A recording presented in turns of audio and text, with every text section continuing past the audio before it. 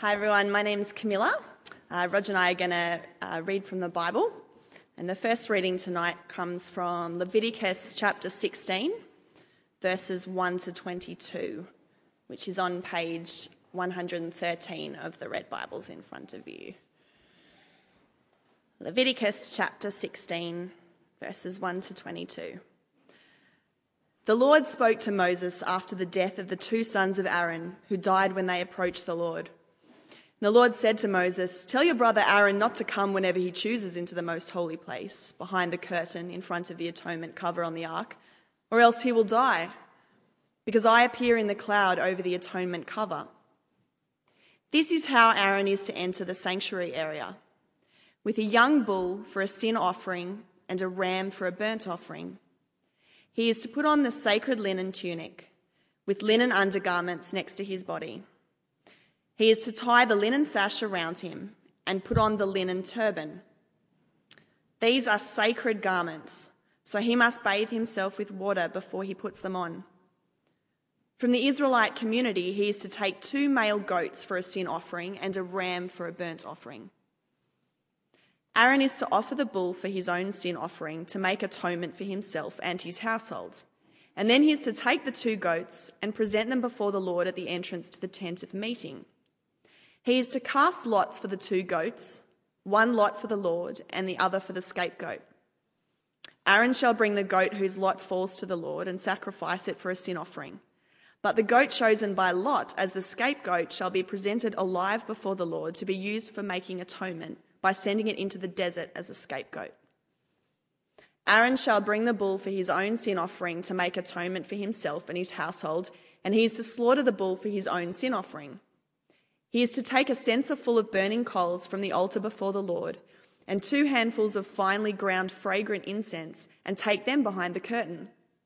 He is to put the incense on the fire before the Lord, and the smoke of the incense will conceal the atonement cover above the testimony so that he will not die. He is to take some of the bull's blood and with his finger sprinkle it on the front of the atonement cover. Then he shall sprinkle some of it with his finger 7 times before the atonement cover. He shall then slaughter the goat for the sin offering for the people and take its blood behind the curtain and do with it as he did with the bull's blood. He shall sprinkle it on the atonement cover and in front of it. In this way, he will make atonement for the most holy place because of the uncleanness and rebellion of the Israelites, whatever their sins have been. He is to do the same for the tent of meeting, which is among them in the midst of their uncleanness. No one is to be in the tent of meeting from the time Aaron goes in to make atonement in the most holy place until he comes out, having made atonement for himself, his household, and the whole community of Israel. Then he shall come out to the altar that is before the Lord and make atonement for it. He shall take some of the bull's blood and some of the goat's blood and put it on all the horns of the altar. He shall sprinkle some of the blood on it with his finger 7 times to cleanse it and to consecrate it from the uncleanness of the Israelites. When Aaron has finished making atonement for the most holy place, the tent of meeting and the altar, he shall bring forward the live goat. He is to lay both hands on the head of the live goat and confess over it all the wickedness and rebellion of the Israelites, all their sins, and put them on the goat's head. He shall send the goat away into the desert in the care of a man appointed for the task. The goat will carry on itself all their sins to a solitary place, and the man shall release it in the desert." Please turn to Hebrews chapter 10, starting on page 1190. Hebrews 10, starting at verse 1. The law is only a shadow of the good things that are coming, not the realities themselves. For this reason, it can never, by the same sacrifices repeated endlessly year after year, make perfect those who draw near to worship. If it could, would they not have stopped being offered? For the worshippers would have been cleansed once for all and would no longer have felt guilty for their sins. But those sacrifices are an annual reminder of sins, because it's impossible for the blood of bulls and goats to take away sins. Therefore, when Christ came into the world, he said, "Sacrifice and offering you did not desire, but a body you prepared for me. With burnt offerings and sin offerings you were not pleased. Then I said, Here I am. It is written about me in the scroll. I have come to do your will, O God. First he said, Sacrifices and offerings, burnt offerings and sin offerings you did not desire, nor were you pleased with them, although the law required them to be made. Then he said, Here I am, I've come to do your will. He set aside the first to establish the second. And by that will, we have been made holy through the sacrifice of the body of Jesus Christ once for all. Day after day, every priest stands and performs his religious duties. Again and again, he offers the same sacrifices, which can never take away sins. But when this priest had offered for all time one sacrifice for sins, he sat down at the right hand of God. Since that time he waits for his enemies to be made his footstool, because by one sacrifice he has made perfect forever those who are being made holy. The Holy Spirit also testifies to us about this. First he says, This is the covenant I will make with them after that time, says the Lord. I will put my law in their hearts and I will write them on their minds. Then he adds, Their sins and lawless acts I will remember no more. And where these have been forgiven, there is no longer any sacrifice for sin. Therefore, brothers, since we have confidence to enter the most holy place by the blood of Jesus, by a new and living way opened for us through the curtain, that is his body, and since we have a great priest over the house of God, let us draw near to God with a sincere heart in full assurance of faith, having our hearts sprinkled to cleanse us from a guilty conscience and having our bodies washed with pure water. Let us hold unswervingly to the hope we profess, for he who promised is faithful. And let us consider how we can spur one another on toward love and good deeds. Let's not give up meeting together, as some are in the habit of doing, but let us encourage one another, and all the more as you see the day approaching. Good evening. Can I extend a welcome to you if I haven't met you as well? My name's Andrew. I'm one of the other ministers here. You've caught us in the middle of a series looking at key themes across the Bible, which we're calling a divine harmony. And this evening we're looking at sacrifice, which explains those slightly odd readings. Our culture has a bit of an ambivalent attitude toward the idea of sacrifice. On the one hand, we're quite big on sacrifice. We love the idea of people who give up things for others, who make sacrifices for others. And we, almost to the point of worshipping those who die in the course of service, like we do at Anzac Day. We love the idea of sacrifice as an act of selfless devotion, don't we? But on the other hand, we're actually quite opposed, I think, to the idea of sacrifice in another sense. That is, the idea of sacrifice as something required to make things right. That way of thinking about sacrifice is normally associated with religion. And on the whole, we don't like it. The idea that a sacrifice, like the death of an animal, for example, could function in some sense as a payment or a ransom to God or the gods seems a bit primitive, a bit unpleasant. I mean, can we really believe that God would require a death? That he would be changed in his stance towards us by something like this? Surely that kind of idea really belongs to an older, superstitious age, like that depicted in Mel Gibson's bizarre movie Apocalypto. Who's seen that? Yikes. He is a strange man. You know, but the thing is, this disdain for sacrifice in our culture, this kind of discomfort with that, it's actually led a lot of people to be uncomfortable about a central aspect of the Christian faith.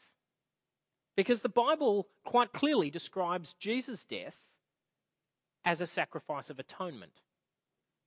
What do we do with that? Well, this evening, as we trace the idea of sacrifice in the Bible, it'll be a bit of a journey, but I hope that we'll see that things are actually a little more complicated. And that Jesus' death is actually something that challenges both our culture's self-assurance and simplistic notion and kind of overconfidence about knowing that sacrifice is bad, challenges that, but also challenges simplistic notions of sacrifice. Because Jesus' death, although it was something required by God, what was required was not just his death in the abstract, but his devotion unto death, his selfless love for God. And I hope that getting hold of that thought a little this evening will be both a rebuke to our complacency and also a real source of comfort that Jesus really has done all that we need. But let me also warn us as we begin that when we talk about sacrifice, we're really going into the deep things of God. And we cannot expect to leave here unchanged. We've got to tread very carefully because the place where we would like to stand this evening is holy ground. So let me pray. Father, we ask that you give us the right humility before your word, that we would listen and respond appropriately to what you have to reveal to us. And Lord, we ask that you would show us Jesus in a new and richer way. Amen. Okay. Well, when the New Testament writers, when they talk about Jesus' death as a sacrifice, their thinking is based on the Old Testament. And so we need to start our journey there. And I actually want to start with the passage that was read as our first reading, Leviticus 16. It gives us a great window into the logic of sacrifice. Okay, so if you've got a Bible, which would be great, have a look at Leviticus 16. It's on page 113. It begins with a kind of terrifying reminder of what's going on here with sacrifice, why sacrifice matters. The Lord spoke to Moses after the death of the two sons of Aaron who died when they approached the Lord. Now, those two sons, by the way, that story is recorded back in chapter 10, and it's pretty freaky, okay? Nadab and Abihu, Aaron's two sons, they try and approach the Lord. I'll explain what that means in a sec. And they offer unholy fire. They do it in the non-prescribed way, and they die. And it kind of like, wow, God was really serious about this stuff. And God gives the reason in verse 2. The Lord said to Moses, tell your brother Aaron not to come whenever he chooses into the most holy place behind the curtain in front of the atonement cover on the ark. Come back to that. Or else he will die. Because I appear in the cloud over the atonement cover. Now, you've got an outline, and really the main point of this outline is the diagram that I wanted to give you. We looked at this last week, but if you weren't here, I'll recap it. This is a diagram of the tabernacle, the tent in which God had said he would meet his people. It's sketched out in Exodus. Now, what this passage is talking about is it's saying don't go into the center room called the most holy place. The way the tabernacle worked was that was where God dwelt. In fact, he dwelt on top of the ark, which was a box, and on top of it, it had a lid made of gold with two angelic figures, cherubim, on it. And God said, I'm going to appear there, and so you've got to be very careful. And so that place, that part of the tent was called the most holy place, and it was protected by a curtain, as you can see there.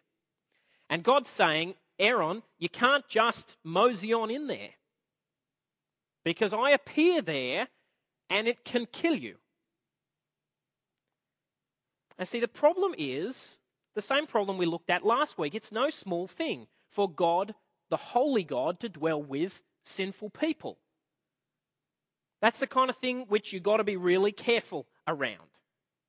And the death of Nadab and Abihu, these two guys, kind of is a reminder that, is this really going to work? Is God's presence with us going to be, is it going to work, or is he just going to destroy us? Well, the Bible's answer to how it's going to work is sacrifice. Sacrifice, as we'll see, makes it possible. Now, there's all sorts of sacrifices in Israel's life. If you want a really good way to go to sleep, I actually think it's really interesting, but there you go.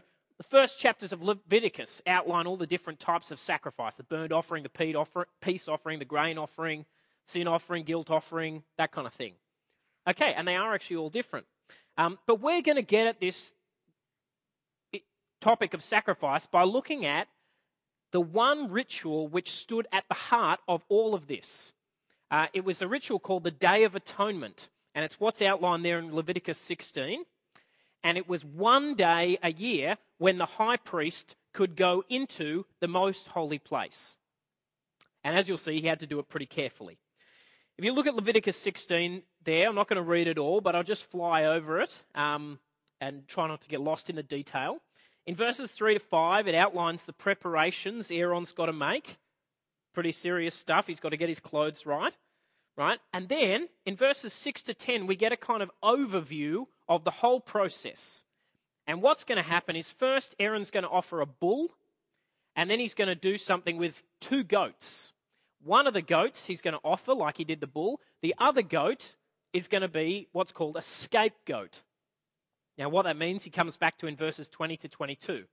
But basically, 2 goats, one gets a better deal than the other one. Come down to verse 11, though. This is where the detail of the ritual starts, and we need to just make sure we've kind of got a sense of what this was like. It starts with the bull. If you're looking at your outlines, the place Aaron starts out here, where there's this altar. The altar's got horns on it, wooden horns molded onto it, which we'll come back to that. Aaron slaughtered the bull here. Right? Now, it's one line in the text, but actually that's a pretty big operation, slaughtering a bull. Anyway, slaughters the bull, and then what he did was he brought some of its blood right into the inner sanctuary, the most holy place. But he didn't just bring it in. He also brought a censer, which is like a stick with fire, which he put incense on, so there was a cloud of smoke. And the point of the cloud of smoke was to obscure his vision of the most holy place, to obscure his vision of the ark, because that's where God appeared, and as kind of a protective screen. Okay? So Aaron's coming in, he's got bull's blood, and he's got smoke everywhere, and he's got to go in, and then what he's got to do is sprinkle blood on the ark, on the cover, the atonement cover. And then he's got to sprinkle it 7 times in front of the cover. Okay, so that's what he does first with the bull. That's verses 11 to 14. You'll see in verse 14 the sprinkling thing. What's going on there, by the way? We'll come back to that. Then he goes out again, back to the altar. He gets the goat that he's going to offer. He slaughters it. He gets some of its blood. And again, goes back into the most holy place. And sprinkles again. And then actually he comes out and sprinkles and cleanses the outer bit, the tent of meeting. And then he comes further out and does the same thing on the altar. He gets some of its blood and puts it on the horns of the altar. Now, what's the point of all this? Well, verse 16 helps us. Have a look at it there. In this way, he will make atonement for the most holy place because of the uncleanness and rebellion of the Israelites, whatever their sins have been.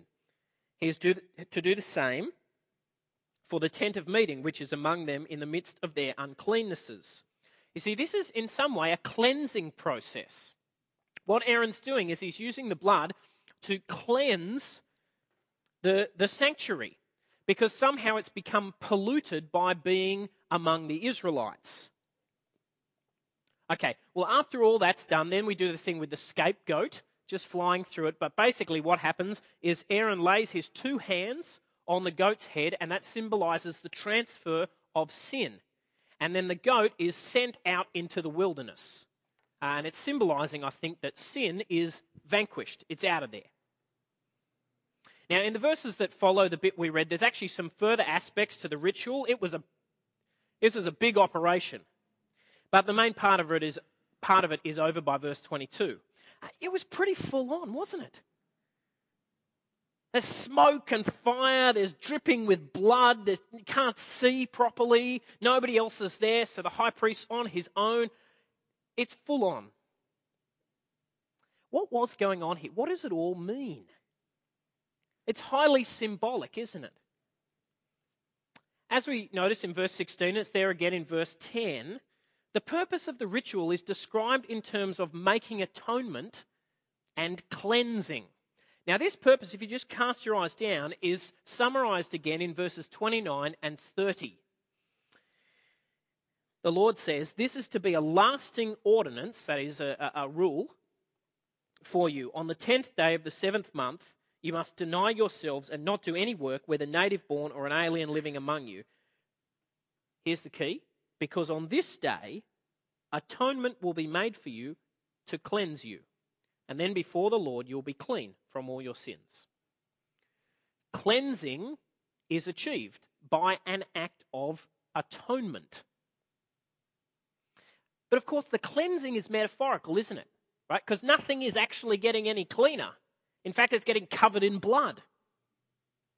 The cleansing is a metaphor, because it's cleansing from sin, not from dirt, and that happens through making atonement. Now, what is making atonement? What does atonement mean? Well, the word atonement is actually an English word invented partly to translate the Hebrew of this. And they put together the words at one-ment. And it's actually helpful. It's not all there is to say, but it is helpful because it points to the idea that making atonement is about two parties being reconciled, brought back together. That's because making atonement means something like removing a grievance from a relationship. Removing a grievance, an offense between two parties or between humans and God. And so, in this case, avoiding the threat of God's wrath. You see, sin creates an issue between people and God. It creates a grievance, something that needs to be dealt with. And in Leviticus, this is done through sacrifice. Somehow the offering of the life of an animal functions to remove the problem created by sin. But how does sacrifice do that? Well, actually, in the Bible, it's never spelled out in detail, but two clues we get are the frequent association of the idea of making atonement and paying a ransom.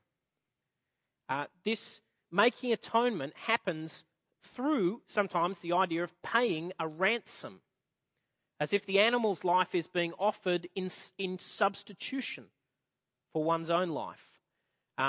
There's lots more to talk about there, but I think that's the key. Another clue is in chapter 17, verse 11, just over the page, where God says, "The life of a creature is in the blood, and I've given it to you to make atonement for yourselves on the altar." It is the blood that makes atonement for one's life. What's clear, you see, is that a cost is involved if atonement is going to be made.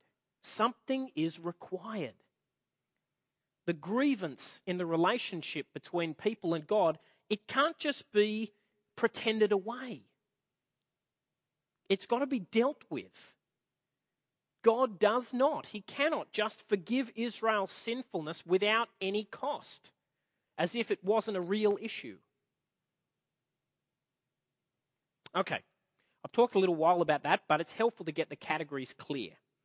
Now, if we stopped here, if that's all there was to say, we would just have to say that our cultural cringe about the idea of sacrifice is just different to the Bible.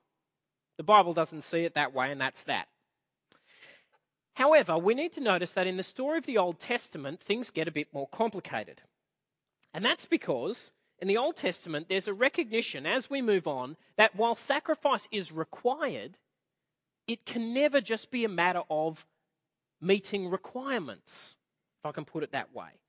Sacrifice is only meaningful if it's done out of a genuine reverence for God. There's a variety of references on your sheet where you see that come out, but perhaps the clearest is there in Hosea 6, where God says through Hosea, I desire mercy, not sacrifice, the knowledge of God rather than burnt offerings. If you want another really full-on criticism, have a look at the reference in Isaiah. But see, this criticism came to be central. What becomes clear is that where there is no heart devoted to the Lord, sacrifice is worthless. If sacrifice became simply a system, a mechanism, then it was just totally missed the point. And this shows us, you see, that making atonement is about healing a relationship. It's about removing a grievance where there's people involved, persons. And so sacrifice can only be worth anything where there is a heart for that to happen. And where Israel's behavior made it clear that that was not the case, then sacrifice was worthless. Now, I mention that because that criticism the prophets make is actually really important for understanding the way the New Testament talks about the sacrifice of Jesus. See, the idea that Jesus' death was a sacrifice is everywhere in the New Testament. When John the Baptist saw Jesus, he said, look, the Lamb of God who takes away the sin of the world. And you know what lambs were for. Jesus himself said, the Son of Man came not to be served, but to serve and to give his life as a ransom for many. But the place in the New Testament where there's the most intense reflection on the idea that Jesus is a sacrifice is Hebrews chapters 9 and 10. So finally, let's go to Hebrews chapter 10. Hebrews 9, that's on page 1190, by the way. Hebrews 9 and 10 is just this sustained, brilliant reflection on what it means for Jesus to die as a sacrifice. And if you've never read it, can I just encourage you to read it? It's magnificent. We can only really have a look at part of chapter 10. But have a look there. Chapter 10, verse 1. We see the principle going on here. What he says is that the law is only a shadow of the good things that are coming, not the realities themselves. Okay, what does he mean there? Imagine the Bible, and imagine it that at the end of it, God's future is like a light shining back. And Jesus is here, and actually there is a shadow. Isn't that convenient? It's casting a shadow over that way. And the writer says the law is like the shadow of Jesus in advance. And as such, it tells us a lot about him, but it doesn't grasp him fully. And he says the reality was what was to come, was the Lord Jesus. And then he goes on to say what that means for the issue of sacrifice. Have a look there at Hebrews chapter 10. Second half of verse 1. For this reason, it can never, by the same sacrifices repeated endlessly year after year, make perfect those who draw near to worship. If it could, would they not have stopped being offered? For the worshippers would have been cleansed once and for all, and would no longer have felt any guilt for their sins. But those sacrifices, and he's talking about the ones we read in Leviticus, those sacrifices are an annual reminder of sins, because it is impossible for the blood of bulls and goats to take away sins. Now, if you wanted a more hardcore criticism of sacrifice, it'd be hard to find. He says sacrifice itself, those Old Testament, they can't actually take away sins. It doesn't actually work. Rather, those things, they were pointing beyond themselves to something more. And that something more is what Jesus has done. And that's what he goes on to describe in verses 5 to 7. What he does is he quotes a psalm, but he quotes it as a description of what Jesus did. And that psalm is actually a good summary of the kind of criticism that we saw in the prophets, in Hosea, for example. So verse 5, he says, therefore, when Christ came into the world, he said this, sacrifice and offering you did not desire, but a body you prepared for me. With burnt offerings and sin offerings you were not pleased. And then I said, and the I here, he thinks, is Jesus. Then I said, Here I am. It is written about me in the scroll. I have come to do your will, O God. Jesus, he says, came with that critique of sacrifice fully in his vision. It's not just about these acts. It's not just about going through the religious motions. And then he explains what he means in verses 8 and 9. First he said, sacrifices and offerings, burnt offerings and sin offerings you did not desire, nor were you pleased with them. And then he points out, although the law required them to be made, he knows what he's doing here. Verse 9, then he said, Here I am, I've come to do your will. He sets aside the first, the old sacrificial system, in order to establish the second. What is the second? What is it that he's saying Jesus has done? Well, I think verse 10 makes it a bit clearer. And by that will, we have been made holy through the sacrifice of the body of Jesus Christ, once and for all. You see, sacrifice has been surpassed by the thing that fulfills it, which is what? Which is Jesus' gift of his own life to the Father's will. This is a kind of sacrifice, but it's not a sacrifice like the earlier sacrifices were. It's the thing that the earlier sacrifices pointed to, an offering to God of pure and perfect devotion unto death. Friends, we must not talk tritely or simplistically about the sacrifice of Jesus. Jesus' death was a sacrifice, but it wasn't a sacrifice in the way Old Testament animal sacrifices were. It wasn't just the symbolic substitution of another life, and that's that. What Hebrews tells us is that what made Christ's sacrifice effective was precisely his devotion to his Father, his self-offering to God through the Holy Spirit. What was required to deal with sin, you see, to make atonement, what sacrifice in the Old Testament pointed to but could never itself be, was not just a death, but devotion unto death. It wasn't just a mechanism. It wasn't just an exchange of something valuable for something else. This was an act of love. What Jesus gave was not just his life, but his life in self-emptying devotion to God. And that was a gift that outweighed every debt. An offering infinitely greater than any sin. A ransom of simply unspeakable value.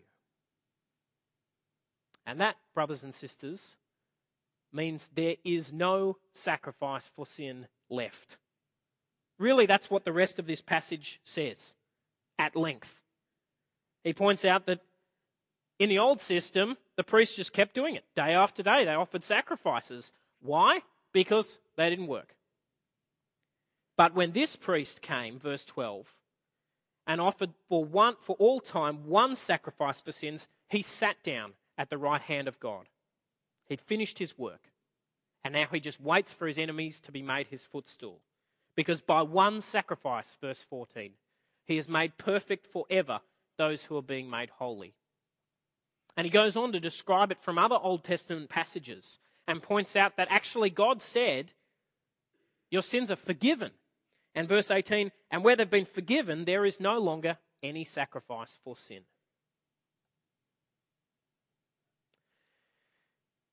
So as we finish, let me ask you, have you really let yourself believe this? It's not that I think any of us is particularly likely to have a little altar set up at home on which we offer animal sacrifices of some kind, maybe the butterflies, or although if you are doing that, maybe you should talk to somebody about it. I'll let Roger handle that one. But I wonder if we really believe that we have nothing left to do to pay for our sins. That our sins have been done away with. Really, truly, finally, forever. Have you let yourself believe that Jesus' sacrifice is sufficient? More than sufficient, in fact. He has done all that is needed and more.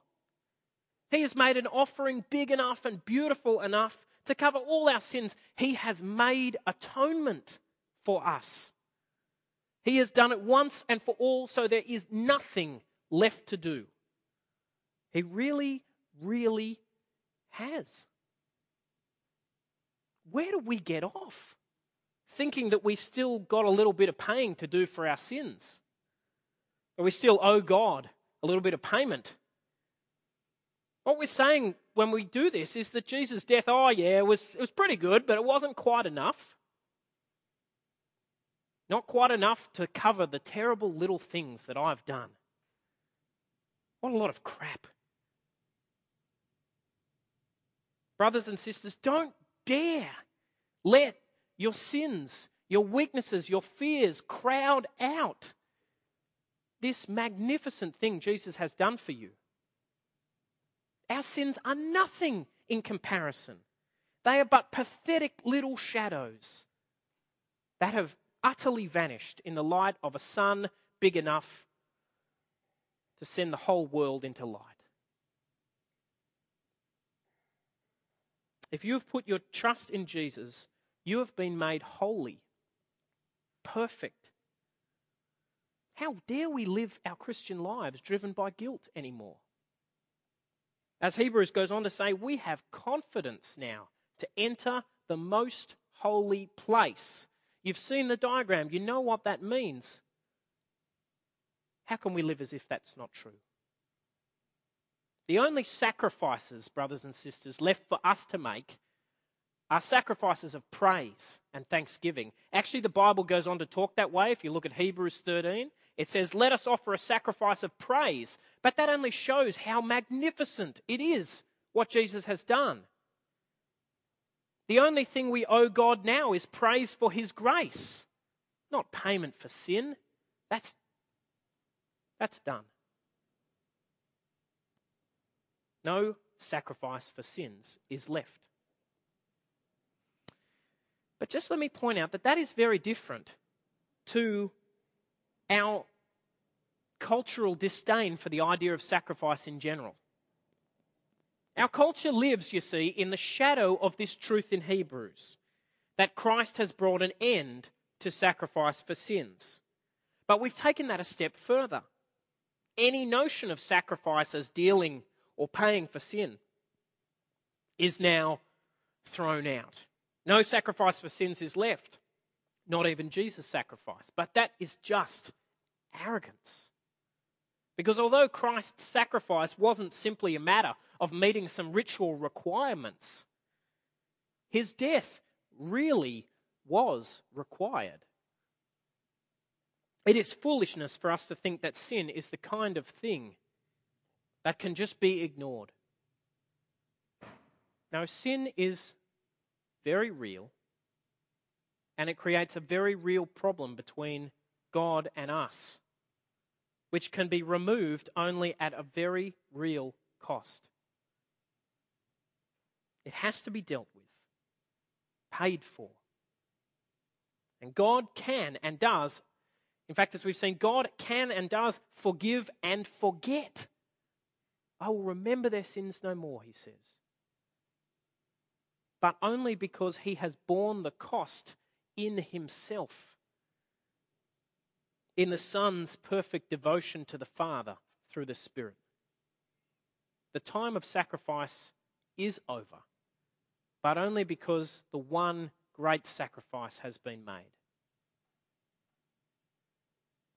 So as we come to share in the Lord's Supper, in which we remember and rejoice in Jesus' sacrifice for us, let me finish just by reading to you from the end of John's account of Jesus' death in John chapter 19. You don't have to turn there, just listen. And let me invite you to reflect on what this says. and to put your faith in this most wonderful of acts. Later, knowing that all was now completed, and so that the scripture would be fulfilled, Jesus said, "I'm thirsty." A jar of wine vinegar was there, so they soaked a sponge in it, put the sponge on a stalk of the hyssop plant, and lifted it to Jesus' lips. When he had received the drink, Jesus said, "It is finished." And with that, he bowed his head and gave up his spirit. Let me pray. Lord Jesus, we know that the truth is that we come before you as beggars. We're so full of ideas and thoughts and rights, and we're so often convinced that we know what the truth is in the world, but Lord, before the cross we realize we have nothing to offer and no leg to stand on. But we thank you that in your great love for your Father, you gave yourself through the Spirit as an offering for our sins. And Lord, we praise you and we put our faith in you and we thank you. Amen.